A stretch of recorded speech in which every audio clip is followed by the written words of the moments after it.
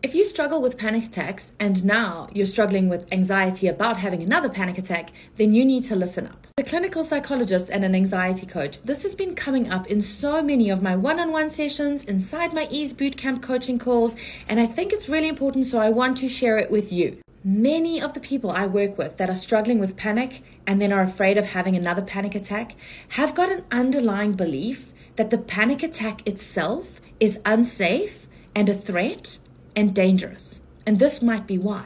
Many people have grown up in situations where there were no adults to show them what to do with big, scary feelings. So they've grown up knowing that big, scary feelings are something that we don't want to have, and also we don't want to share them because sometimes that's unsafe.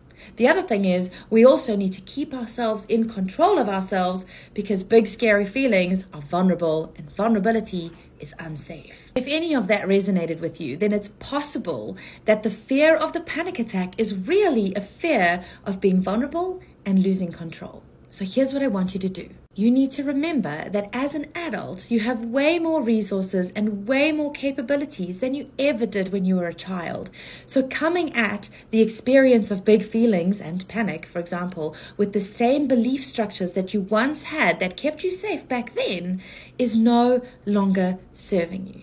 You can take this to your coach, to your therapist, join me on a program, and let's do the work to undo the blocking belief that says that panic attacks and anxiety are a threat to your survival.